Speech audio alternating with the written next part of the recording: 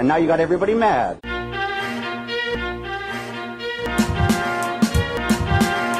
All kids love log. 'Tis the podcast log. Yes, log. Of the Star Wars Collectors Archive blog. Yes, log. Whenever the Star Wars Collectors Archive publishes a new blog, this podcast will log its contents, interview its writers, and go deeper. It's the Chive Cast blog log pod. You, sir, are a mouthful. Relax and just take life easy for a little while.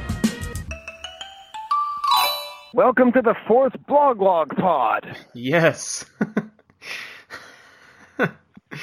Well, Steve, I mean, I know we don't have an opening that we say to each blog log pod. Yeah. I think you have to work on something more than yes. You may notice this sounds different than a lot of episodes. Normally, I'm sitting in front of my computer with a nice microphone. My computer went through what I call Skye 2K. It is completely wiped. It does not exist. Steve is recording it on his computer. Everything is completely funky. Do you know where I am right now, Steve? I don't know. I'm guessing not in the basement. I'm not in the basement. I am literally walking next to the beautiful Erie Canal in Pittsford, New York. Oh man, that sounds good. I'm actually going to pick up a rock right here, and I'm going to throw it into the Erie Canal. So that's where I am. And the next episode that you guys hear, you'll hear the whole saga of episode 84. It's a long, expensive, circuitous one filled with heartbreak and misery. Yeah. But for right now, we are going to bring you a very special treat that Steve and I have been hoping on and waiting on for a long time. Yeah, long time. If you've been listening to the show, you remember the second blog log pod, which was the Mark Hamill's Pop Culture Quest, and that was our interview with Scott Kinney, who set up the whole show. So the whole idea was that we were going to have Steve on there because Steve was featured on the show, Scott because he designed the show, and then the main guest, who was David Mandel. Yeah. But for some reason, he couldn't join. Do you remember why that was, Steve? I'm going to guess Veep had something to do with that. Yeah, so he's like the showrunner, which is like the hardest working person on a TV show. Yeah, it's basically for the show. Yeah, 24-hour, 7 job. Right, and so we're like, can you talk about Star Wars toys? And he wanted to talk about Star Wars toys. Yeah. But he couldn't do it because, I mean, I don't know how many Emmys it's nominated for, but I think it's like all of them. It's a lot. So this may be our first Emmy-winning interview. Yeah. We were talking about this before on a previous iteration of the show.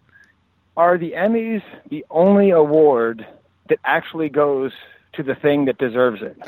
I think it's a good, I think it's a good thing to say, that they do, because you're right. I mean, in terms of the actual quality, it seems like it ends up going to the right place. Right, because Arrested Development won Emmys, even when the show wasn't popular. Right. And, like, all these great shows win, whereas the Oscars, it's like, Forrest Gump beats Pulp Fiction, and, the Grammys, it's like Shakira wins every year. I'm going to let you finish.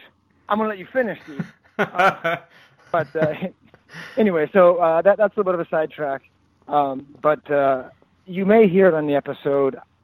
I sometimes get starstruck. I was definitely starstruck the first time that I interviewed Gus.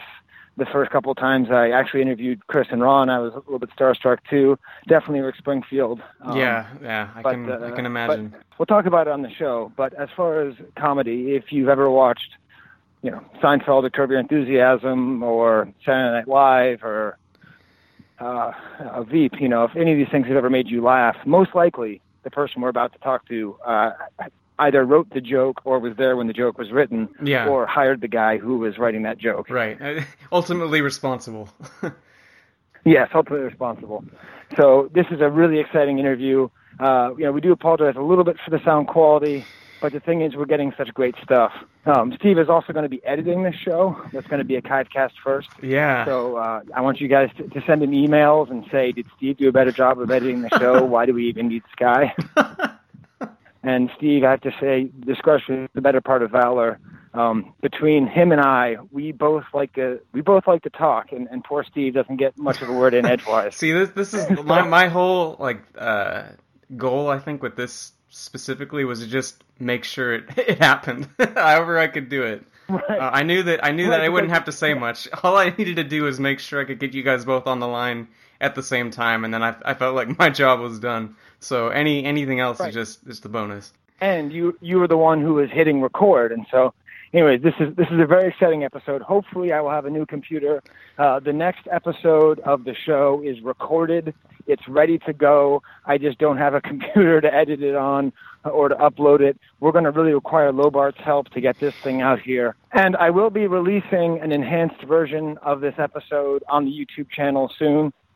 I actually don't know how I'm going to do it, because when I get a new computer, that functionality is kind of old-fashioned. But that will be up there, and you get to see all the pictures. But until then, Steve is going to do an amazing job making the blog posts, doing screenshots from all the different episodes that we're talking about, and just really making sure that you have a good visual. So definitely hit up our blog if you're listening to this directly to your iTunes feed. Go to the swca.com and find the blog post. Yeah, absolutely. All right, Steve. All right. Without further ado, get ready to listen to what is one of my absolute highlights of recording the show. As I like to call it, Skye and Steve's David Mandel explosion. All right, so it's pretty rare on this show that we have showbiz luminaries on, but today we have one of the primary forces behind Veep, a writer of a Simpsons Halloween segment, director of The Dictator, creator of Manhands, and most importantly, he is a Star Wars super collector who was featured on Mark Hamill's Pop Culture Quest. We've been trying to get him on. He's been very busy helping to, win like 1,000 Emmys. So we're very excited to have on David Mandel. How's it going, David? I am good. Thank you. Thank you guys for having me. Sorry it took so long. Well, it's okay. I mean, saying, I have to run a TV show, that's a pretty good excuse. Usually we get like, my wife wanted to go on a date. Well, then I'm glad I had a good excuse. Perfect. Yeah, but it's really fun to watch the episode. So this is kind of the second part, because we interviewed Scott Kinney to talk about the episode that featured yourself and Steve. Sure. And so we want to end up there. But I figure we should maybe have a larger talk about sort of how did you start collecting Star Wars? Because you've been around for a long time collecting. Sort of how did it get started for you in the world of collecting? Probably not that different from anybody else, in the sense that I was born in 1970, so I was 7 years old in 1977. Could not wait for the toys to come out. I bought them and opened them. There was no sense of I had no sense of collecting, but I was a collector of other things. Even though I was opening my Star Wars toys, I had a comic book collection, a little bit of baseball cards. So collecting was something I was interested in. It just didn't make any sense to me that you wouldn't play with your toys. And so, I kind of bought Star Wars toys and, was lucky enough to get them for, various, birthdays and Hanukkah and Christmas, any holiday I could celebrate and get a gift for.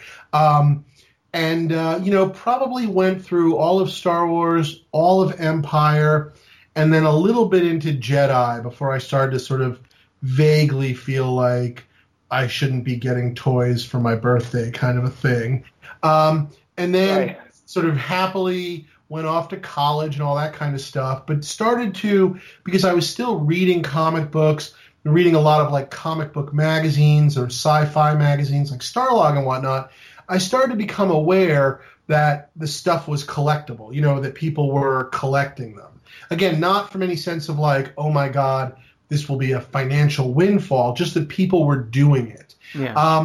And I guess the easiest way of putting it is, I graduated from school, I started writing comedy, and in 95 I moved out to Los Angeles. And when I moved out to Los Angeles, I was lucky enough, I was working for the Seinfeld show, and that got me very close to San Diego Comic-Con. And I started going to San Diego Comic-Con. And basically at that point, I was single, living in a rental apartment, driving a leased car with sort of in an off phase of my on-again, off-again girlfriend. And so we were working tremendously on Seinfeld. We would work 45 days in a row and then take a day off. And I started sort of going after the things. At that point, I started thinking to myself, wouldn't it be fun to have a set of 12 backs? And again, that was just sort of an idea at that moment to have 12 backs. And then you start to go, well, wait a second, should they be punched or unpunched? And then you start to learn, there's variations and there's variables. I didn't have that. I didn't have a vinyl cape Jawa. But I did have, I'm pretty sure I had the small head Han Solo. So you start to learn and also sort of see more and more stuff. And so right around in 95, I bought a lot of the things that I always wanted to have, like a set of 12 backs, a copy of Giant Size X-Men 1, just the things that were sort of on my list of the things that I'd always, like I said, wanted to have. And I was definitely always kind of I don't know what the word is. I was sort of around Star Wars with my collecting because I started collecting original comic book art and have a lot of Star Wars stuff there. I started later in the 90s getting into original movie props, very heavy on Star Wars, original movie art, heavy on Star Wars. And the toys were sort of always kind of around, and I would kind of dip in and out. And every time I kind of came back, I was definitely very aware that things had sort of progressed a little further, both price-wise, but also knowledge-wise, meaning more of the variations were being charted. It was now possible to go, here's every packaging variation with the offers and whatnot, stuff that was not perhaps as readily available, in the early 90s, at least to me, not doing a lot of deep digging. So each time I kind of came back, I was exposed to more and more.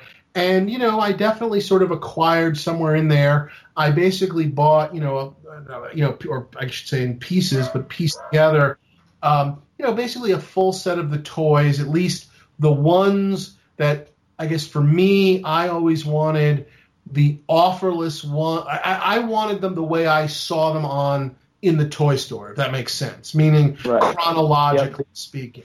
So I didn't worry about Luke on later cards because I had Farm Boy Luke on a Star Wars card. That's how I bought him. So it was a very specific collection to, I guess, for lack of a better word, what I had as a kid, which again, I think is how a lot of people sort of start. And then over the years, I filled in other things and, different ones and, even like Power of the Force stuff that I never had as a kid and didn't really, and even now today, maybe don't 100% really care about, quite honestly. I'm not allowed to say that, but such as it is. But somewhere in there, along with the props and all this stuff, I also started to get very into the idea, at least of the knowledge of like the pre-production stuff and the prototypes and that kind of stuff. And again, it was as more knowledge kind of came out that I got more fascinated by it.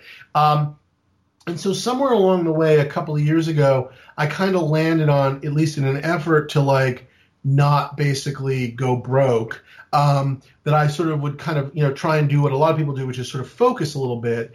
And sort of, I guess the two areas of my focus have been, I guess as a character, I'm pretty heavy on Chewbacca for a couple of different reasons. One, and I know we're going to get to this story later, at Celebration 2, I picked up the action figure photo art to Chewbacca from Cloud City Collectibles back then.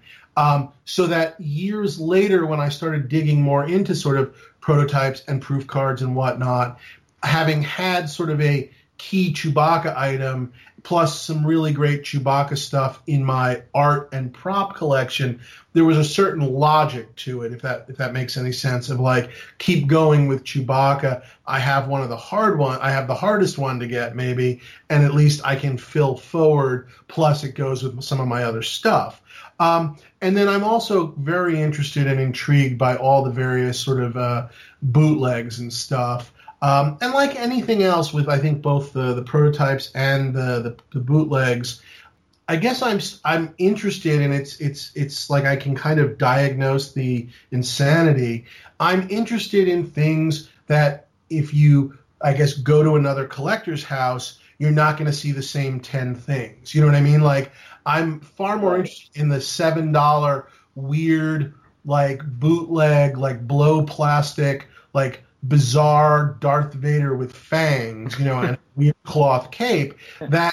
Yeah, I'm not saying it's a unique discovery. A couple people may have it, but it's kind of weird and interesting and cool to me, as opposed to the 400th, you know, blank back Vader blankety blank blank blank, if that makes any sense. Or at least that's how I've analyzed it to myself. That's kind of where you have to come out to Rochester, and I'll show you a whole bunch of goofy Chewbacca stuff that you won't believe exists. No, it's been really fun. The best one I have is it's a Halloween card for teachers to show up to their students what trick-or-treating is, and it's a woman wearing a Chewbacca mask giving candy to a devil from like 1979, and that's like one of my most prized items, and it's like that's a Chewbacca thing. If your teacher does not know what Halloween is, you have larger issues. I think it's. That's true. One of the things about sort of focusing a little bit is it's been fun seeing, I guess, obviously what other people focus on, and then obviously people like yourself, where I've seen, you know, one or two, you know, whenever you post a photo or something, it's like, oh, that's cool, and you know, it gives you, you know, I used to always joke every time Sansweet published a book, it gave me a couple of things to hunt for that I didn't know existed. Do you know what I mean? So I guess I'm always interested sort of in learning and seeing stuff, and it helps me kind of create, I guess, collecting goals of some sort. So somewhere in there is a crazy answer. No, it's a great answer, and what I love is that I'm somewhat of a comedy nerd as well. So I love that I can hear a story. So I was writing on Seinfeld in 1995. And then meanwhile, I'm thinking, how much did he get those 12-backs for? Like, what I'm really interested in is, like, what was it like trying to buy vintage at Comic-Con in 95? You know, you put the rest of the stuff aside. I mean, that's the only good thing I can say, as much as, you know, we're all paying nowadays for whatever it is we're looking for individually, or even like, you know, what a piece of photo art is going for now. I mean, I think, you know, the numbers are, you know, baffling and staggering. You know, yeah. The things that, you know, I think we can all do this, the stuff that I look back into the, you know, the pre-2000, all of that stuff, which didn't seem cheap at the time, seems like a bargain now. You know, for me, it's always been about sort of the nostalgia itch and buying, you know, what I like. That's, you know, you can't go wrong. You know what I mean? Like when you do it that way. But yeah, no, I mean, I should have bought 7 sets but I didn't. But so be it. You know, it is what it is. I wasn't buying them other than for me. You know, that's all stuff one day my children can sell when I'm dead. So that's the main reason I bought it. So yeah. Well, awesome. I think one of, you know, speaking of kind of conventions, you know, we met a couple times at Celebration 8, but my favorite time, David, was when there reaches a point in every convention where you have to basically give up on life and just sit down in the horrible food court. and so Steve and I sat down and we were eating that thing they called pizza, which really wasn't pizza. No, not and really. We look over like, hey, look, it's David. Let's go over and say hi. And I literally, I had reached that point of, I need to sit and I'm gonna eat something, and I'm gonna try and pick what hopefully will not kill me, because I have a great fear of having to use a bathroom on an airplane. So that was my sort of thought, was I'm flying out the next day. What's going to not make me go to a bathroom on an airplane? And it was like sort of like almost like, I don't even remember. I feel like it was like 3 or 4 o'clock. It was sort of late. It was like as the food area was sort of shutting down, and the serving, it seemed very unsure about what they were doing. So it was a perfect time to run into you guys. And it was hilarious because you had reminded me, I think I told you this, I had no memory of the Last Jedi thing, which was hilarious. Sort of hard to explain. Right, so We'll get to that, but yeah, that'll be a big part of the upcoming story. But the other part for me, David, was I did kind of a comedy thing during one of Steve's panels. So Steve did a panel, and I did this sort of intervention thing. It was like an Andy Kaufman-esque attempt. Yep. But how did it able go? To say, like, oh, it's a tough room. Yeah, because I got to say, I tried a couple of jokes during the original prop collecting panel, and it was a lot of I don't even know how to explain it except that stunned staring look about like, are you joking? I don't understand. It was like a bad date, like the sort of I don't understand, Yes. And then you're just kind of like, oh God, how quickly can I pay for dinner and get this girl home? But anyway, that was my version of what went on at Celebration. But yeah, please go ahead. Oh, well, I mean, it was funny because I was playing a character who I thought everybody would know I was playing a character, but most of the people who were there were just there to get the star talk. So people were like really mad at me and like screaming like, get him out! And like, trying to call we're delaying the star tots. Yes, yeah. Yes. I have to say, I felt so much pressure, like secondhand pressure for you, Skye, that whole time. It was just that was a brave thing you did. No, I'll tell you this, and if this, I hope, and God bless you for trying. And if you want to try something with me at the next one, I'm game. But I will tell you, it's like, often I'll give like a toast at weddings. And it's one thing when I give a toast at like another comedy writer's wedding kind of a thing, but every now and then I give one at like a high school friend's wedding basically. And what ends up happening is, even the people who don't know me, the word gets out like, here's a guy that writes for Veep or Curb or Seinfeld. So needless to say, expectations are through the roof. And then I get out there and I do my thing, which is my thing, and it's just, crickets. If I'm lucky, the groom and the bride are laughing. That's about it. And maybe one or two of my really good friends.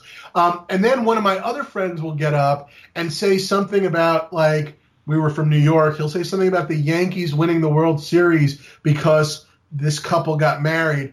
And he blows the roof off the place. Everyone's laughing hysterically.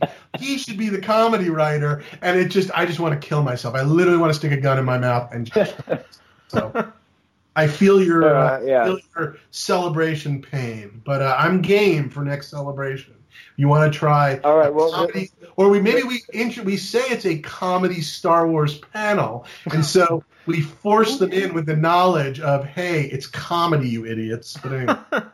Right. Well, I like that idea, and we can talk about whether or not Jasper Nixon, that's the name of the character, whether or not he should be resurrected. I will say, I believe they should be forced to see Jasper Nixon as much as possible.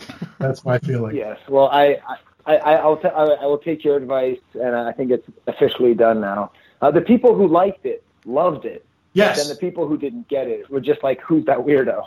Right. Which actually segues pretty well, I think, into the next area that I want to go, which is. Okay, so we're eventually going to get to the Mark Hamill's Pop Culture Quest, which ends with you holding on to 2 rocket-firing Boba Fetts. Yes. But when I was getting ready to interview you, I remembered something that I'd seen a long time ago. So in addition to your long list of TV shows that everybody's heard of, there's a show that you did that I don't understand what the distribution method was. It's all on YouTube now.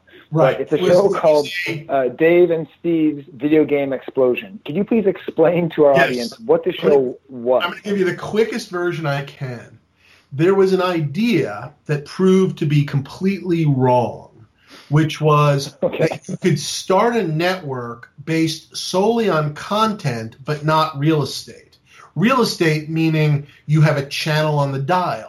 The idea was these people got together and had this idea for Burley Television, they called it, or Burley Bear at one point. And it came out of college television. The idea was we'll make a bunch of shows, and then their college stations all over the country, they need programming. We'll sell them these shows. So that was the idea. There'll never be an actual single channel, but we'll make these shows and distribute them. And it was completely ass backwards. It was completely wrong.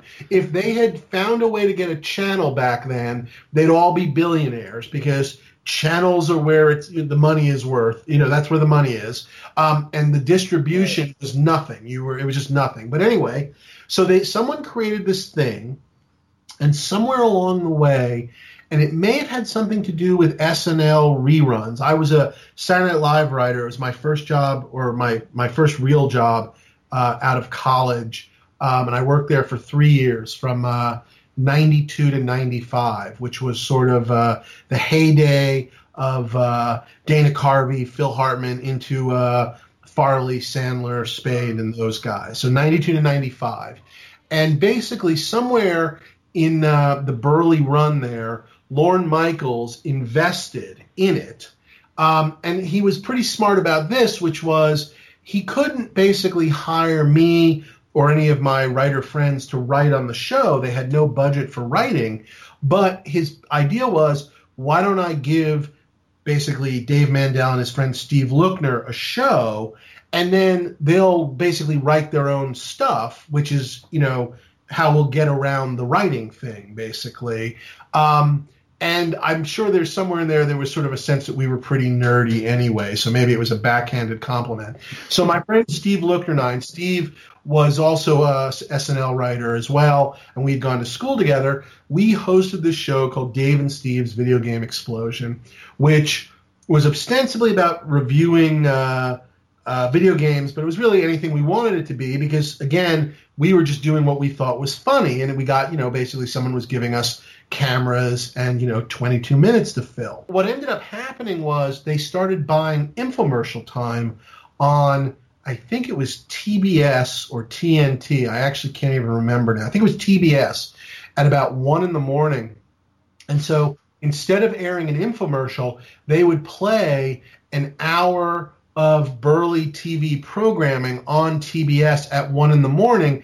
as if it was regular shows, except it was never in the listings because it was always listed like it was an infomercial. So anyway, this was their attempt at this thing. But anyway, we had this show, and we were always looking for silly and fun things to do. And because I was such a Star Wars fan, I came up with this idea of convincing them to fly us to Indianapolis for Celebration 2, ostensibly to interview like LucasArts video game people and to talk about Star Wars video games, but really so that I could go there and buy Star Wars stuff, which is a joke that we make in the show. Part of the theme of the show is that the whole episode is sort of a boondoggle and that we're tricking Burley into us being there, and there's funny, weird jokes that, again, I'm sure would play to a lot of silence, of us ordering food from room service and then just dumping it right in the garbage because we can, because it's Burley's money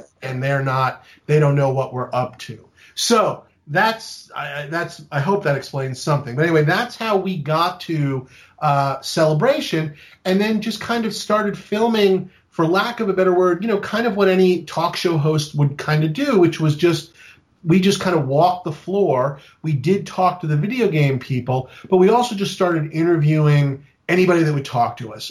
People selling stuff, people buying stuff, and lots of people in costumes. And obviously just then cut the stuff together in funny ways. And we were just doing things that made us laugh, basically. So among the things, for example, were every time we ran into a girl in a stormtrooper costume, we just kept saying, "You're Princess Leia in a stormtrooper costume," which just made her angrier and angrier and angrier. Another one that we would constantly do was, do you think it's fair that female stormtroopers only get paid 78% of what male stormtroopers do? There are things like this that basically your average Star Wars fan was not prepared to answer, but it cut together in a pretty funny kind of,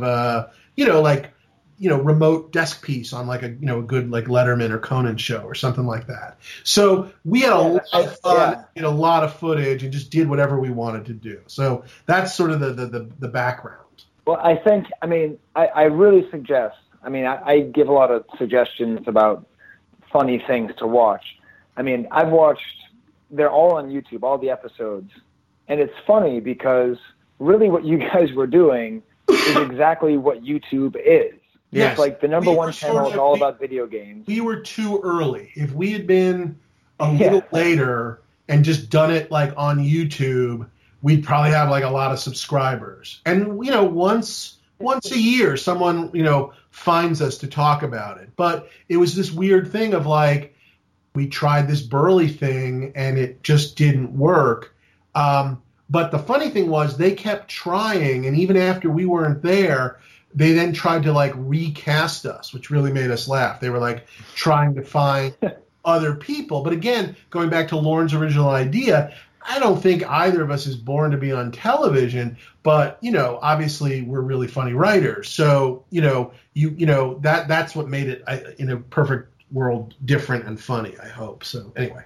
Yeah, it's definitely worth going back to, but obviously the episodes we're most interested in are episodes 11 and 12, which I don't think were ever released. Is that right? And we edited them, and then Burley sort of fell into like, they got bought by somebody, and Lorne, I think, was done with them, and then it just never quite coalesced into anything. So we did.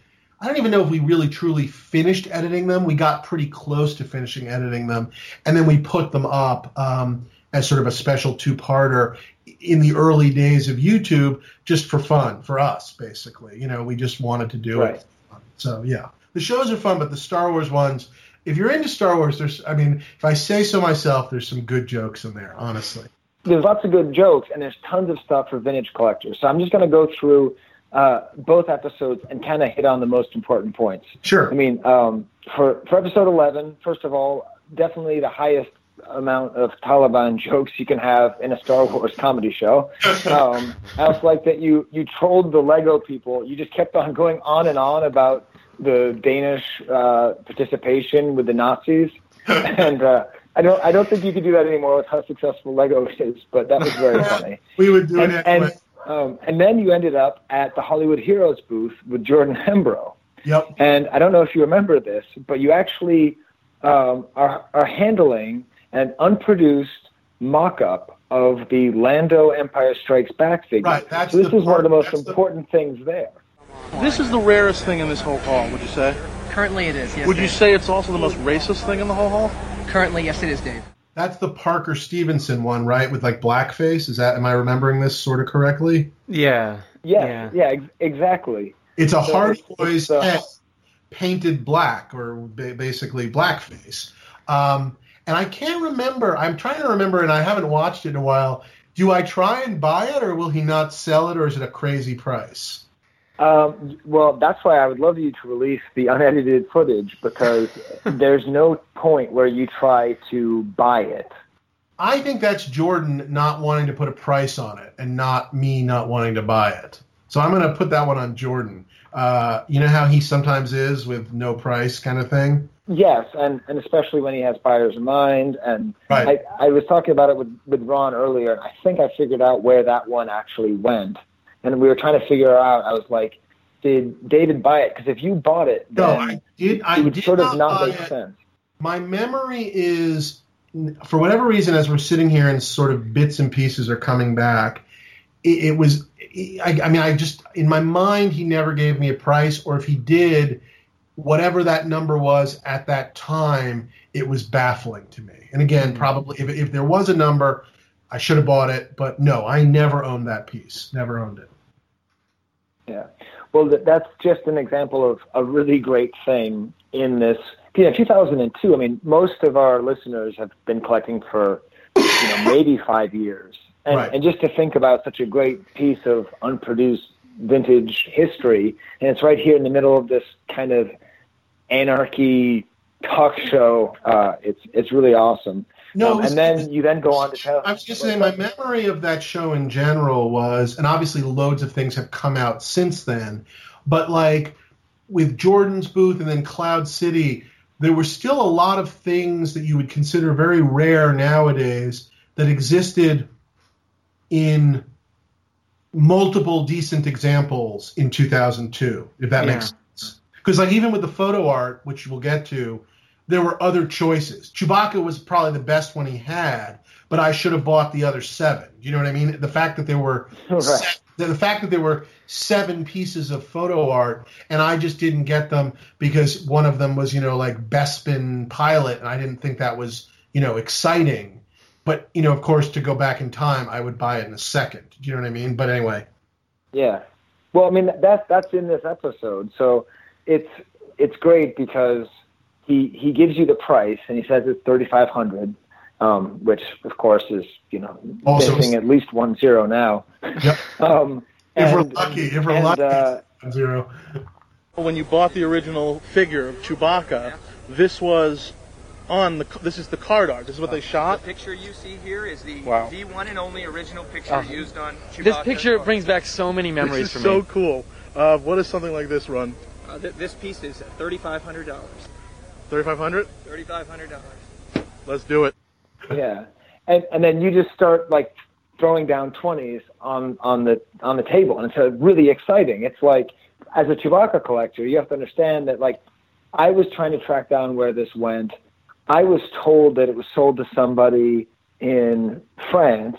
I was told that he was willing to sell it for $20,000 back at Celebration 3, and I'm now realizing that, like, none of that was true, right? Because you've owned it continuously. It has never left me. It has never left me. Yeah. Okay, and you never were planning on selling it for $20,000? Nope. Never. Okay. So anyway, the good news is the guy who likes me about that always lies to me. So everything makes sense. At least he's consistent.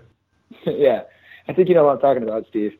So as a Chewbacca collector, like seeing, like literally, like if I had to choose between Gus's, wax sculpt torso or that, I would go for that instantly. I mean, that is absolutely my number one grail, the thing I think is the coolest thing out there. So it's really funny and frustrating to see the thing that you want most in the entire world as it's being purchased on a comedy TV show. It was a comedy TV show, but I will say, and I'm sorry, I should apologize, I'm sorry, but oh, no worries.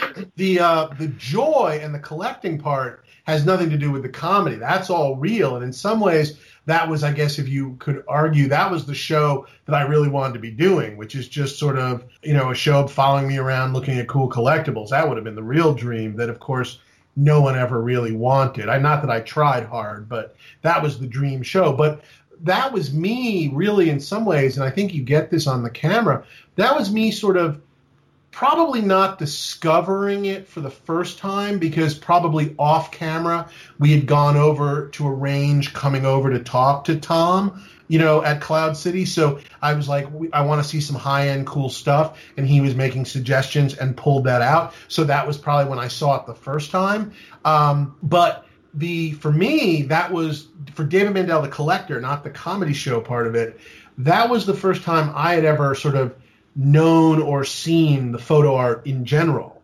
And so that was a visceral reaction to how cool it was with the all the airbrushing and all the stuff on it, and the fact that it was obviously Chewbacca, but also First 12 and all that stuff. So all of that's genuine within the sort of the fun of like playing on camera a bit of an asshole who's just throwing down, quote unquote, $3,500 of Hollywood money. You know what I mean? That was the joke part. Right. But the joy was genuine wherever that fits in.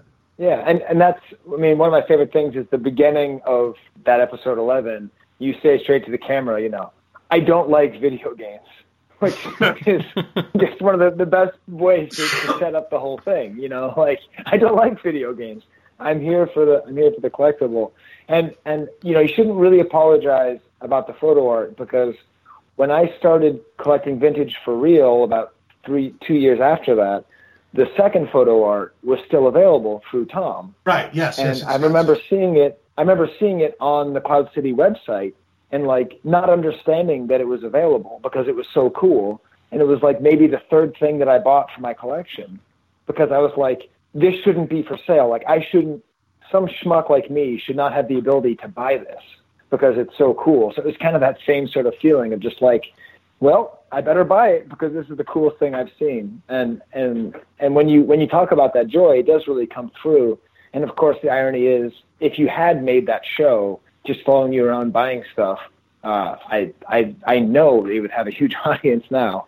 No, exactly, and and look, obviously, when we can get to the Mark and Scott show and whatnot, I do think there's and obviously Jordan tried to do a version too. I'm not quite sure personally, and I love both shows and watched both shows. Neither is how I would have done it myself. Do you know what I mean? But that's just me. But boy, it would have been fun to do. Anyway. Yeah. Well, you do have some pull in Hollywood, so you could pull it off because I think there's a market for it. It's funny, it's like everyone's interested, but nobody wants to do it. It's one of those funny things. But anyway, go on. Right. And then the last bit, and you mentioned this a little bit earlier in episode 11, for some reason, you just decide to start, again, most of the episode is you trolling Star Wars fans or people working at the convention or everything, but I don't even know if trolling is the right word for it. It's more like whatever. I will point out that the word trolling did not exist right. in 2002. Yes. I was doing my best. I was doing my best Letterman, such as it is. But anyway, go ahead. Right. Trolling. Yes. Right. That's what I was going to say. You were Lettermaning people, and so one of the things you decided to do was tell them what episode 3 was going to be called. Yes. And you just said it's going to be called The Last Jedi. Have you heard the title of the third movie, the new movie? No. Last Jedi. What do you think of that? Pretty cool. Yeah. The Last Jedi. I actually think it's kind of a cool title. It's called The Last Jedi. The Last Jedi. Isn't that kind of cool? I didn't heard that. Where'd you hear cool. that? I made it up. I'm telling people. I like it. Where did you come up with that? Why did you? It's so funny. That's the thing that I was saying that you had reminded me of. I did not remember that at all. And it's just clear it was a spur of the moment thing. I mean, honest to God, it was just an on your foot or on your feet ad lib of some sort. I'm not even sure, as memory serves. We had certain things we wanted to do. We didn't actually. I was looking at the footage. We didn't even say it to that many people. It was something that we kind of just threw in at the end there, and I don't know how or why, but yeah, Last Jedi. But boy, did that put a smile on my face when you reminded me of it and I watched it again. God. Well, yeah, it was. I was happy to be able to remind you because I was getting ready to record the show. And I was like, I've seen this in excerpts before, and just watch it. It's like, well, there it is, the Last Jedi. And then the joy that you have in collecting is apparent in the 12th episode, where 2 separate times you say directly to the camera, "If you're selling old Star Wars toys or props, please email me." Yeah. Needless to say, never one email, never one. But anyway. No, that didn't work. I was wondering if you got anything from that. No, I was saying you didn't air it. I guess it never really aired, but even in its years of being on YouTube or whatever, no one. I'm still waiting. I'm still waiting. So no. And then if you're watching this, there's parts of the 12th episode where you actually talk about video games, and it's clear that you're very frustrated to have to be talking about Star Wars video games. But then it ends with a very famous event. Now, this is something I'd heard a lot about. This is the famous Celebration 2 Rocket Fett. Steve, I don't know. Should we do this where he explains his experience of it, or I explain what it was like to watch it, or what do you think? I think you should have both, but why don't we maybe start with how you perceived it, Skye? Okay. So yeah, I'm sort of fascinated to know what you had heard about it before you ever even saw it, or what reverberated through the community, if I can use that word, community. But anyway, go ahead. Okay. No, definitely you can use the word community because, so I'll describe it. I'll describe it briefly. So David walks up to, it wasn't Tom Derby. I forget who was actually running the booth. Nyheisel, I think. Yeah, I think it's Tom's booth, but Nyheisel's the one there, for whatever I think. Yeah. Right. So just for the sake of historical accuracy, the person who saved all the photo art, who sold the photo art to David and to me, was Tom Nyheisel, so that's fun. And me. Oh, yeah, and Steve. That's right, because you have the B-Wing pilot art. I'm sorry, Steve. But That's okay. It's pretty lame. It's still the B-wing pilot. I wish I'd go on. Yeah. So he goes up and he starts talking about the rocket Fett, and Tom has an L-slot rocket Fett, and so David decides to do something funny where he pretends to choke on the missile. And so what I had heard was that there was this thing at Celebration 2 where some guy pretended to choke on a missile and got into a fight. And that was more or less what happened. So David pretends to choke on the missile, and then Steve is like, someone please help. And he definitely screamed please help loud enough that if I was in the area, I would have been like, oh boy, I better help out. And then they kept the cameras rolling. And there's this guy in an imperial officer who has this kind of weird sort of high voice. And he just says, I tried to write down, you were trying to get some attention, and now you've gotten everybody mad.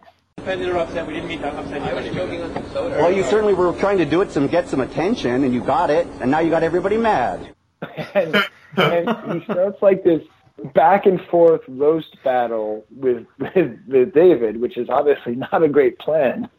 And the coolest thing for listeners of this show is that in that clip, you can see Chris Georgoulias, he never ages, but a younger Chris Georgoulias. Yeah, he exactly the same. Yeah, he tries to defuse the situation. The story of the rocket firing bullet. I think we were taking that out of context. They knew if we would have been watching them film, everybody would have known. Have I ever mentioned, Steve, that Chris Georgoulias is like that guy on Lost who never gets old? Okay.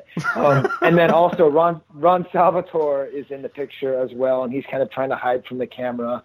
And so I'd always heard the story from him. I think James Gallo is there as well. Chris Nichols is in there too.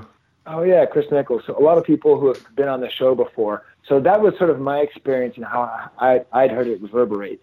What was it like for you, David? I mean, to me it was, dare I say, the only thing we thought about, or I guess the only thing I was thinking about was maybe to not do it, was it too obvious? Had someone done it? But in my mind, it was sort of like, well, no, nobody's doing collectible gags. You know what I mean? Like, so to me, it was sort of, I'm going to be the first guy to choke on a rocket firing Boba Fett. Like, I'm going to do the joke. So I do it. I go down, whatever. And mind you, I think we have two cameras. We definitely have two cameras. So there's two cameras pointed at us, and we have a small crowd around us. And I will simply say for the record that while I guess you can argue if you hear like, help us, and come running over, and maybe you're in sort of like some kind of adrenaline kind of like, I'm going to save someone, you don't notice everything that's going on.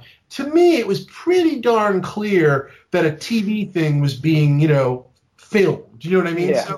So I guess I was somewhat shocked when this guy sort of got so angry.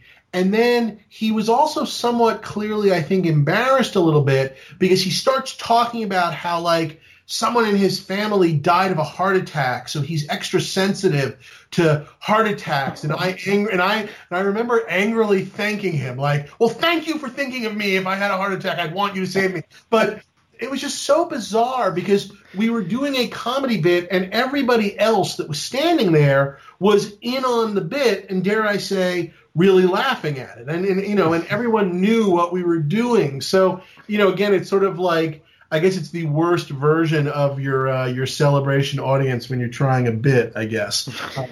Beware comedy celebration.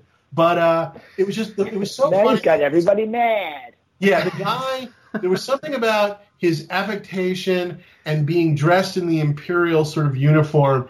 It was sort of like almost like a Mel Brooks kind of sort of vaguely effeminate Nazi kind of thing. It made me laugh so much arguing with this guy because he's telling me that I'm wrong, but he's the one dressed in a costume. Do you know what I mean? It was that. Yeah. So it was just very hard for me not to laugh in his face. But at the same time, I knew we were filming, and I was like, well, I got to see where this goes. So, but yeah, it was fun though.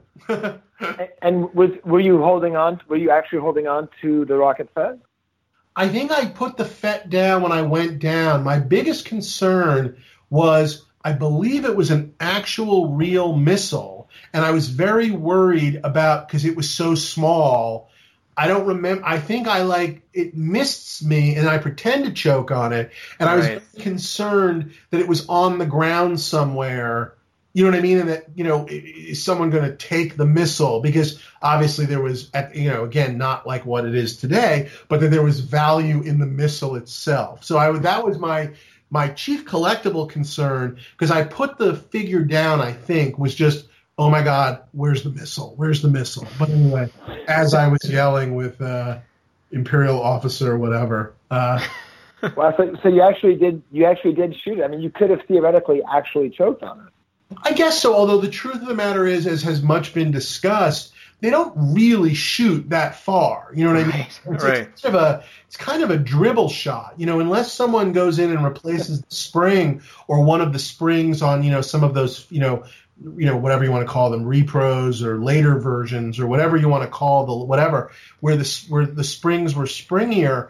It really, I guess, let me simply say, a baby who put it right next to their mouth and then shot it deeper in their mouth, it's really, you'd be swallowing it and you'd be a baby. But the idea that you'd be holding it, I'll simply say near your belly button, and that it could shoot any higher, than your chest is bullshit. It really didn't shoot anywhere, quite honestly. It just kind of like a North Korean missile, kind of like a, you know what I mean? Like, it doesn't really go in. So, yeah. I guess most people haven't had a chance to shoot one, so. No, and by the way, at the time, as someone who didn't own one at the time, that was, again, collecting joy. You know what I mean? Again, why we were there to do stuff like that. Right, and that my segues are pulling through, Steve. I'm very excited about this. Yeah, so far you're hanging in there. so that takes us to Mark Hamill's Pop Culture Quest. Yeah. So the episode is set up where he's trying to find a real rocket-firing Fett.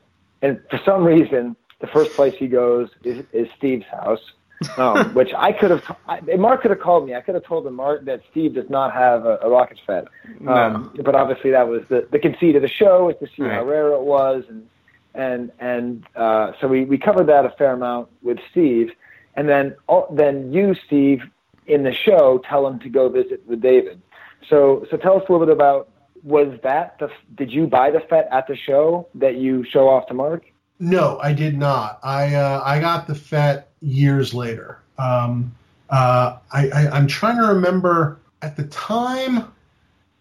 I don't know if I truly don't remember if it was for sale or if I asked or whatever. But I think the Chewbacca was my big purchase. There were a lot of other little purchases, but Chewbacca was my big, probably at that point I had not spent $3,500 in one moment on a collectible. You know what I mean? At the time, that was a healthy number. So no. Well, actually, what he says, Nyheisel says there's a waiting list at 20,000. Right. That's what he said for the Rocket Fett, which I think, I don't know what they sell for now, but I don't think, is it that far? I don't know what they sell for now. I thought they were still around 20, but maybe I'm off. I think they're unfortunately higher. There is some differential between the two different types, the J and the L, and one is definitely, right. I think I feel bad now. I feel like it's the J that's going higher these days, but yeah, it is going higher. Okay, that wasn't the one that you bought. I did not only bought the photo art. Yes, that was my big purchase, and like I said, some other odds and ends, I'm sure. Things that I was interested in also, like I think I picked up at that show one of the Star Wars crew gifts, the Lucite stars. Have you guys ever seen those things? Yeah. Oh, yeah. So things like that were more sort of, again, back in that day, were a little bit more common. Now, not so much. Things like that. Yeah. Awesome. That would have been 2002. A couple of years later, I think I grabbed my first one. And I think it was through Tom Derby, not Nyheisel. And then I picked up another one at some point or another through, which actually is a third one that was not any of the ones that I showed you. Brian Rackfell I bought one from him. Oh yeah. That's a third one. I'm sorry, that I didn't show.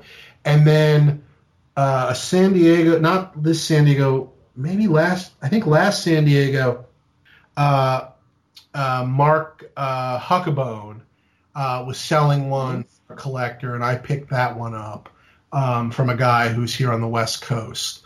And so that was one of the two I showed off. I tried to purposely bring a J and an L to sort of show Mark, I guess. That was my sort of attempt at educating, I guess. Well, it's great because in the episode there's this tension that builds for collectors, because initially they say, oh yes, somebody choked on the Boba Fett, and all the Star Wars fans are like, they better say that it was actually Battlestar Galactica. and like you show up and then you set everybody straight, and it's like there's this feeling that at least I had where I was really afraid that the show was going to disseminate misinformation, but the point was it was building up this sense of sort of mystery, and is it going to ever be resolved? And then it's resolved and you're able to actually tell the whole story. It's funny. I thought it cut together really well. We definitely, I know Mark a little bit, I guess, sort of socially, for lack of any better word. I got to meet him a couple of years ago through Kevin Smith and through Paul Dini, the one of the big break series, exactly, Batman Superman animated series, and a very good friend. And so got to have lunch with Mark and kind of got to know him a little bit. And just certainly, I obviously he is Luke Skywalker, and that's certainly really cool. But he's also, and I think this comes through in the show from time to time, he is one of the all-time great raconteurs. I mean, he is a just amazing storyteller, just incredible. And yes, he can do voices and all of that kind of stuff, which only can add to the story and set the mood, But even when he's not doing a voice, he's just a great storyteller. So I've always sort of enjoyed, for lack of a better word, his company.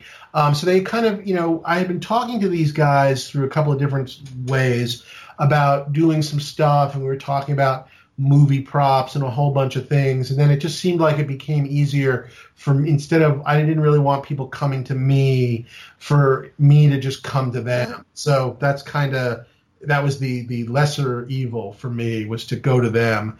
And it was really fun. But like I said, we talked a whole bunch, and they kind of, extracted what they need, obviously, to build the episode. But I was glad I sort of didn't sound like an idiot. So I was very happy about that. Well, it's funny what you say, that I mentioned that to Scott when we talked to him. I don't know how you can make Mark Hamill seem cooler, but that show makes him seem even cooler than he already was to me, which I didn't think was possible. I mean, he's genuinely interested, and even when he doesn't necessarily, know, he knows a little bit. Do you know what I mean? Right. He has a collector's soul. He happens to be Luke Skywalker, but he has a collector's soul, and he's also a big comedy nerd. So for those reasons alone, I just, I love the guy, and I could talk to him probably forever about anything. And so, again, they make it quite easy. But it was a great show. I wish they did more. Now, so you basically sat there and talked to him for a long time. So the things that you showed off were the rocket Fets, and that was your ability to sort of tell everybody what they really were. Sure. And then there was some comic art as well, right? That was I own the Star Wars 1, the Marvel Comics Star Wars 1 cover. And I pulled that out, which I thought he'd get a kick out of, because he's a comic book guy also, Mark. Right. So obviously it's sort of, a 1977 version by Howard Chaykin of his likeness, which is, not bad. But I think that's always kind of interesting, too, when you get to sort of see how people draw yourself. And over the years, not about Mark or about Star Wars, but you hear stories about other licenses where people hate and complain about how they're drawn, and make the comic book artists, redo things over and over and over again because, they don't like their nose or that kind of stuff. And so it was fun to see Mark kind of reacting to himself, if that makes, you know what I mean, in the art. Yeah, and it's a beautiful piece. I will simply say, and again, I know it's not your guys' area, but I guess I would say it's different than a rocket-firing Boba Fett. But if you are a comic art collector, the Star Wars 1 cover in this case is one of one. So, however many rocket Fetts there are multiples.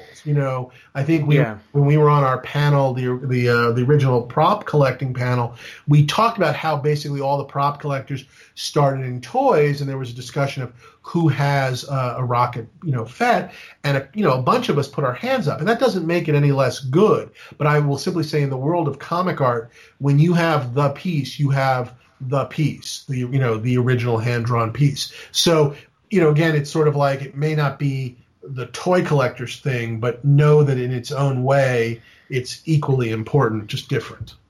Yeah, I mean, it's... Oh, yeah, and we consider ourselves vintage Star Wars memorabilia, so that definitely fits within there. And I don't know if you're on Facebook with Matthew Roybal, if you know him at all. He's the guy who has the crazy foreign comic book run. Yes, I've seen. Have you ever seen that picture? Yes. So I think if your collection and his collection could be in like one picture, it would be that Chaykin art just everywhere. It would be from the original to every. I think he has like 30 different countries. We're going to interview him in the next couple of months. No, all those countries are really neat. And I've picked up odds and ends, not from him, but just in other places, just because they're neat. But I've always been, dare I say, more of an art guy than a book guy. And so for me, it's been a real obsession, especially with the first 6, the original 6 issues that made up the original adaptation, just to get covers, pages from the story of the adaptation from back in the day. And actually, I even helped IDW, is a comic book publisher. They do a series of these sort of art books.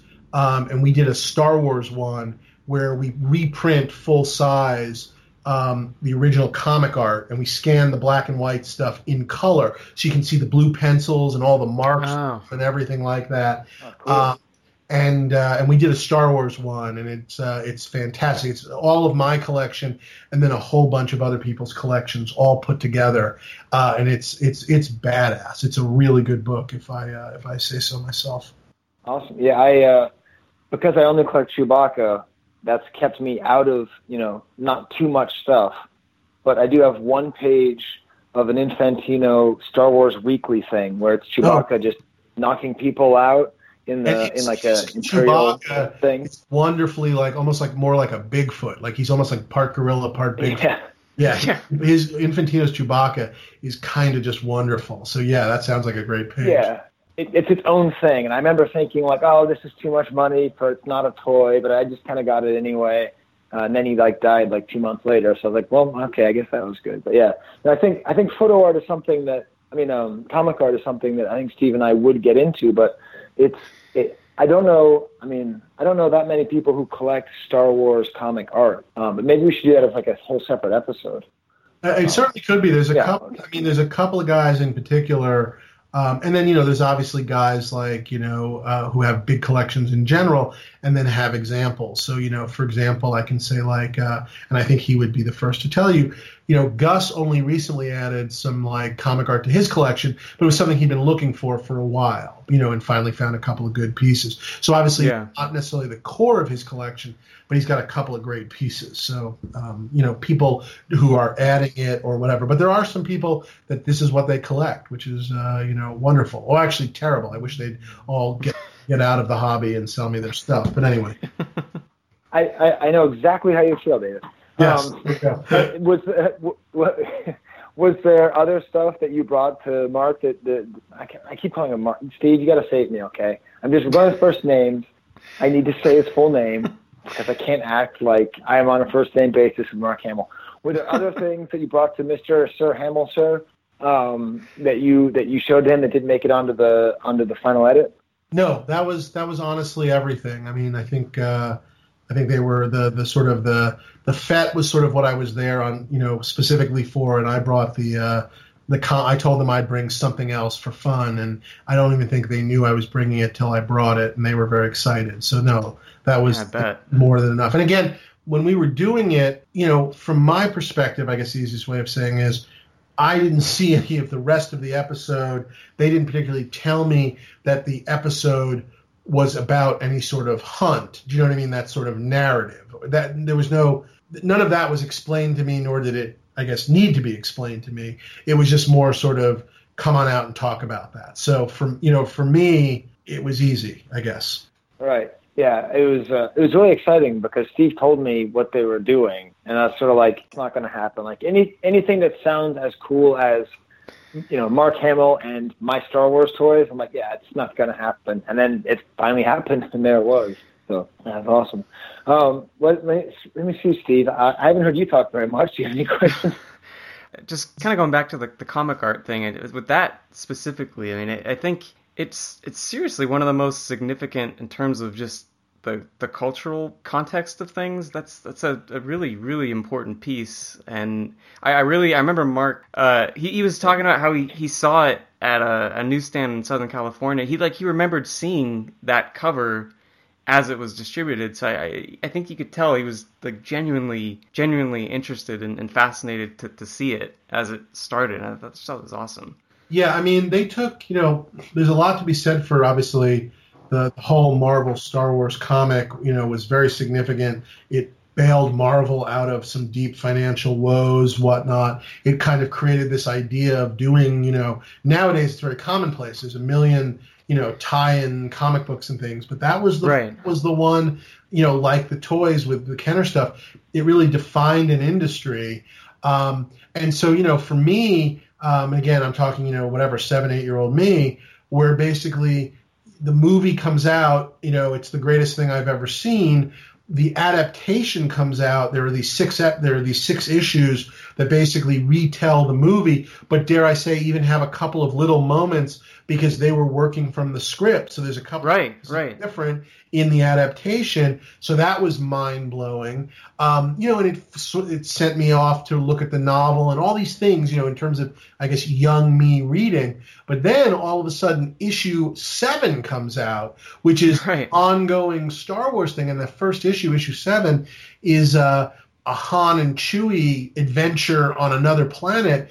I mean, that was like they went into like my 7-year-old sort of like subconscious and took that story, because if you'd said to me, well, what should we do? It's like, well, I want to see Han and Chewie. So, that issue 7 was just like the idea that it's continuing. It was just like, for me, it was just, oh my God. And dare I say, on my comic art want list, the cover to 7, heretofore unseen by me or anyone I know, is possibly number 1 or one of the top 2 or 3 things on my comic art want list. Of like I would kill for that cover to 7 because again I can remember that sense of, oh my God, it's continuing.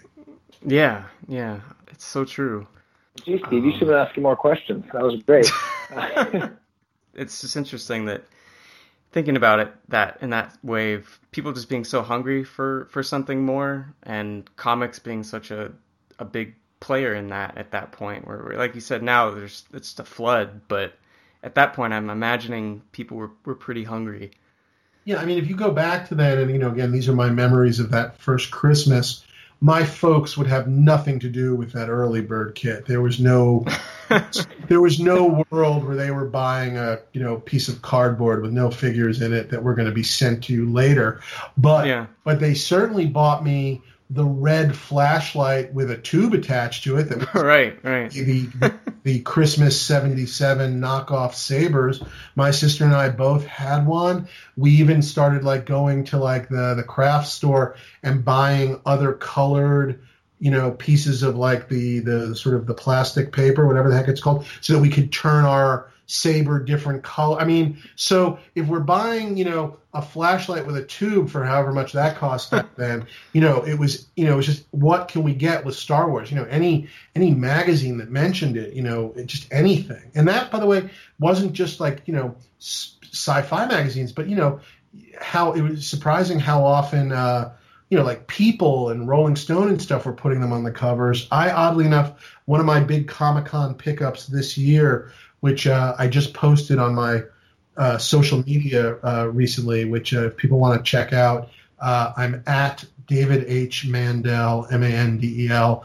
I'm that on Instagram and Twitter, so you can look in either place. It's sort of whatever. But I picked up a 1978 Playboy original art to a Playboy cartoon. Oh, yeah. Of like basically, you know, Luke and everybody standing in front of Vader. And it is a awful cartoon. The joke is terrible. It's something about Vader saying... I remember the joke didn't make any sense. What was the joke? Yeah, Vader saying something along the lines of, I was a Cadillac in my past life, which is very much like probably a 60-year-old or 50-year-old guy's take on Star Wars, that Vader looks like a Cadillac or something. Right, yeah. But the art is gorgeous. It is it's by one of the sort of the Playboy cartoon masters, for lack of a better word. Just a guy named what's his name? A guy named Roland Wilson. And the art is just gorgeous. And and it's popped up in other sort of Star Wars reference stuff over the years.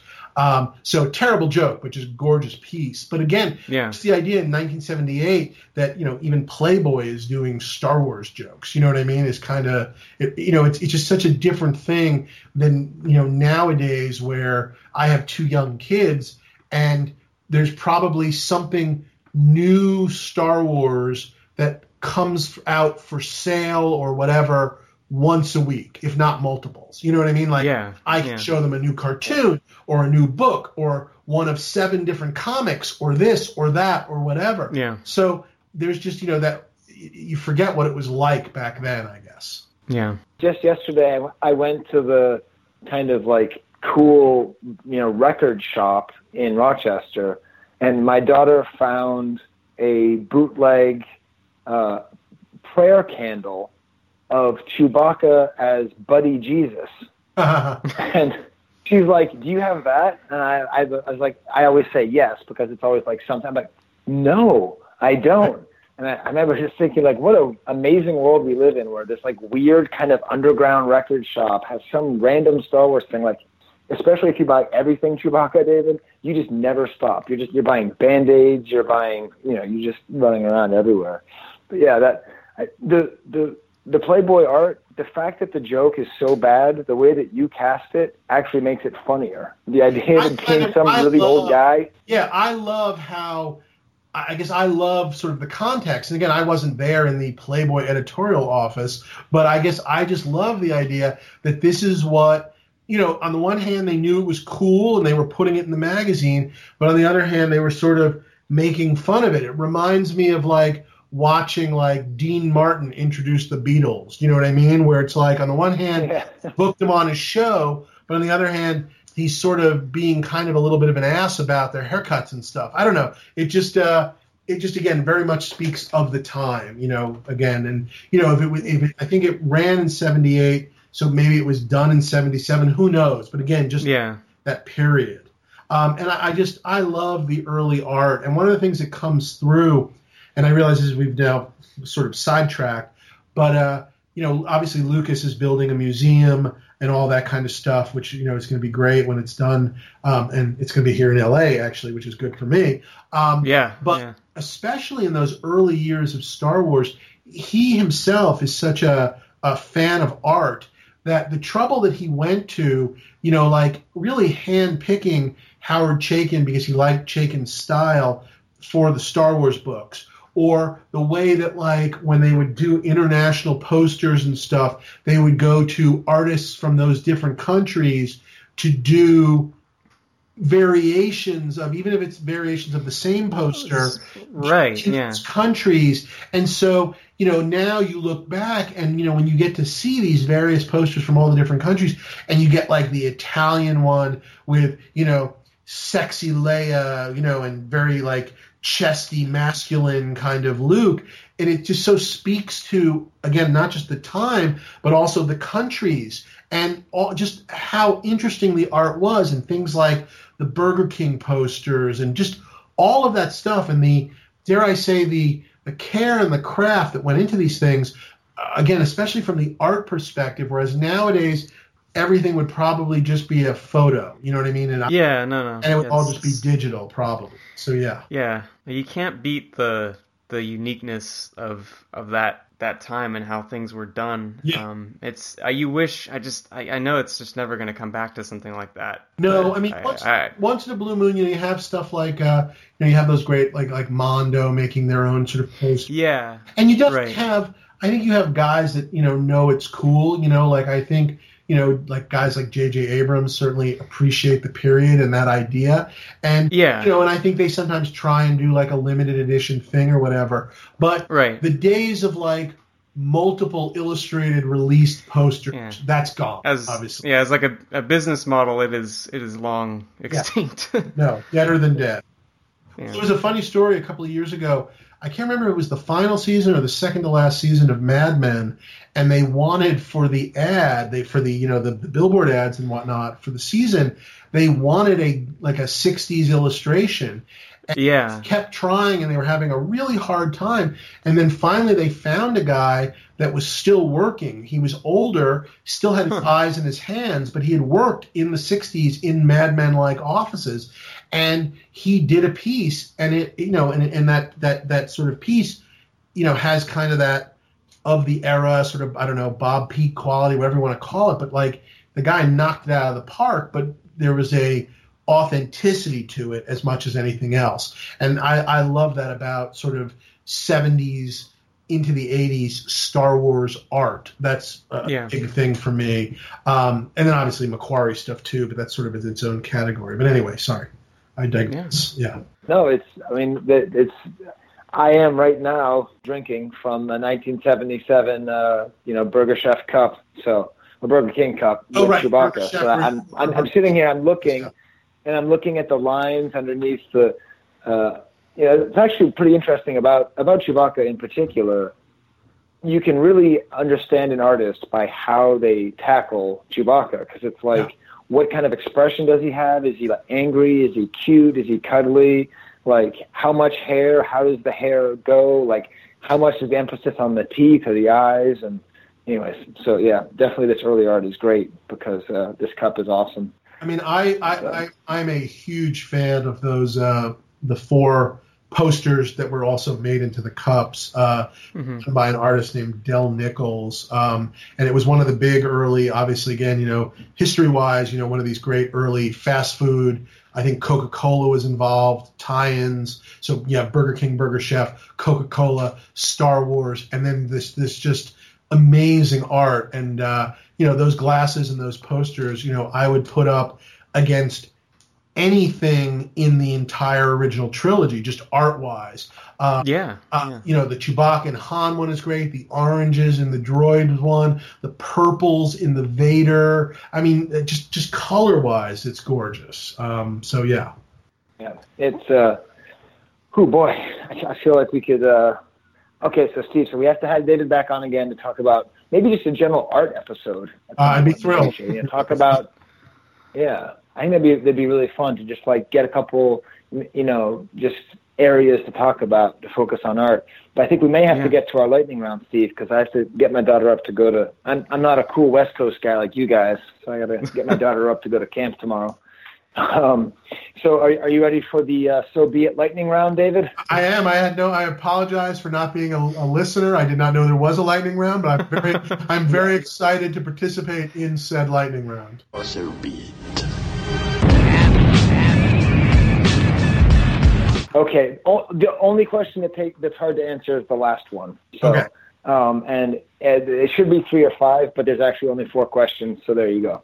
All right. The first question is, what is your favorite bad line of dialogue from a Star Wars movie? Let's see. Bad line of dialogue from any of them, or so to give you, from any of them. To give you an example, my favorite is Pilot, land over there by that assembly area. That's my favorite bad line. I go for like more highfalutin. The Leia line about I detected your stench. Like I like that. Do you know what I mean? Like I like that sort of frou-frou bad line like that. Okay, good. All right. Now the second and third question will be difficult because of the state of your collection. Sure. But if you had to choose one Star Wars collectible to save, if you're, if the fires from Santa Barbara come all the way down to your part of LA, and you could only grab one item, what would it be? Boy, oh boy, oh boy. All right, and I hope I'm not disappointing any of you toy listeners. It's going to be a movie prop.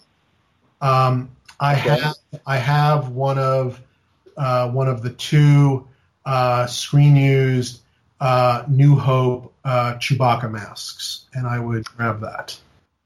That's difficult to argue with.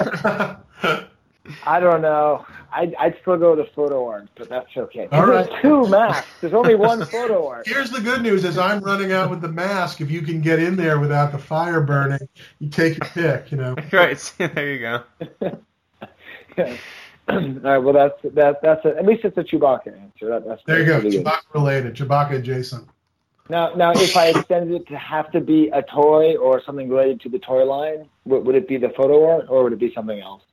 Boy, it would probably come down very closely between photo art and I guess rocket firing, but one of the rocket firing Boba Fett's, just because, that sort of the legend, I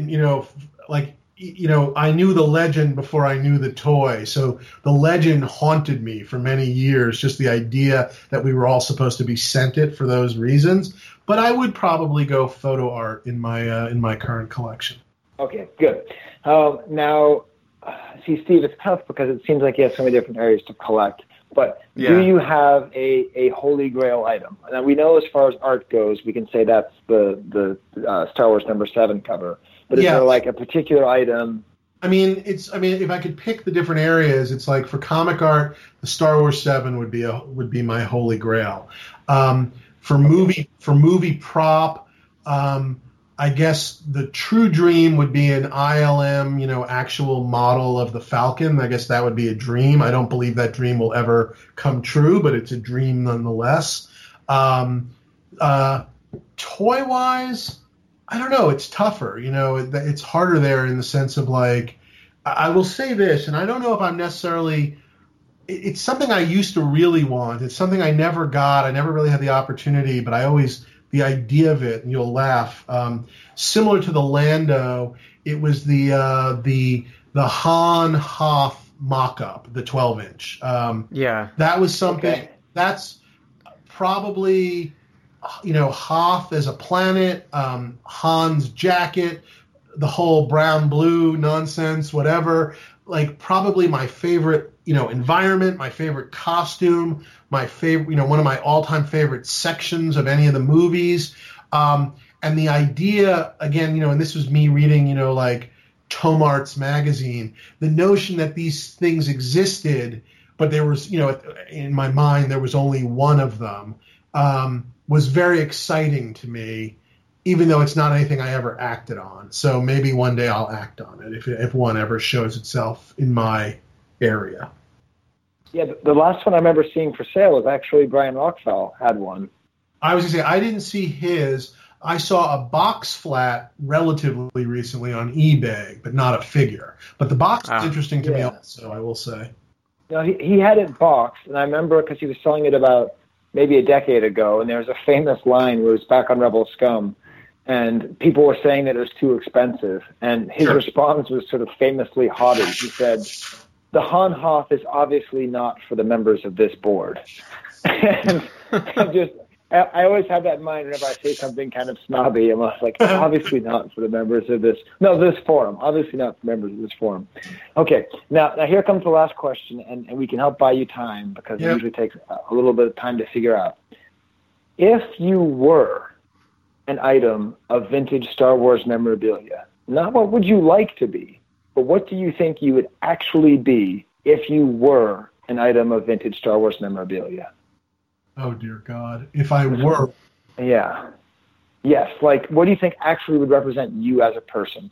Some examples. One person said they'd be a rebel transport, and their reasoning was because they carry people around and they like to travel. A different person said a rebel transport, and they said, because I'm hollow inside. So you can have any kind of answer that you want, but it's a sort of existential question that we like to ask people. Well, I guess I'm going to kind of try and go to try and explain my sort of my comedy roots, I think I would like to be I'd like to be a strange Mexican bootleg, like a purple Chewbacca that you kind of see and you laugh at instantly in a good way. Awesome. Yes, that definitely fits and works within the that makes sense. Like a weird Mexican purple Chewbacca. Yeah. Awesome. Cool. Well, I mean, the good news is I think that now that you've invited Jasper Nixon to the next celebration, I think we'll have something going there. I was thinking, I mean, I could imagine, could there be a Dave and Steve video game explosion coming to Celebration 9? I'm just saying, I think you guys could, do it again because that'd be pretty exciting. One could only hope, although Steve these days is working right now for a very right-wing news organization, so I'm not sure he's available. But stranger things have happened. Well, that could make it more interesting, I guess. Yes, wow.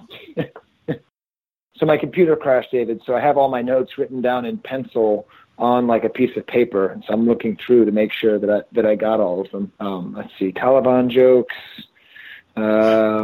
video games, apps, slot. Yeah, I think I got everything here. Steve, is there anything else you can think of? No, I mean, I think we could keep talking all night. I hope we get to have you on again sometime soon. It's been great. Anytime, honestly, really fun. Always happy to talk Star Wars. So seriously, thank you.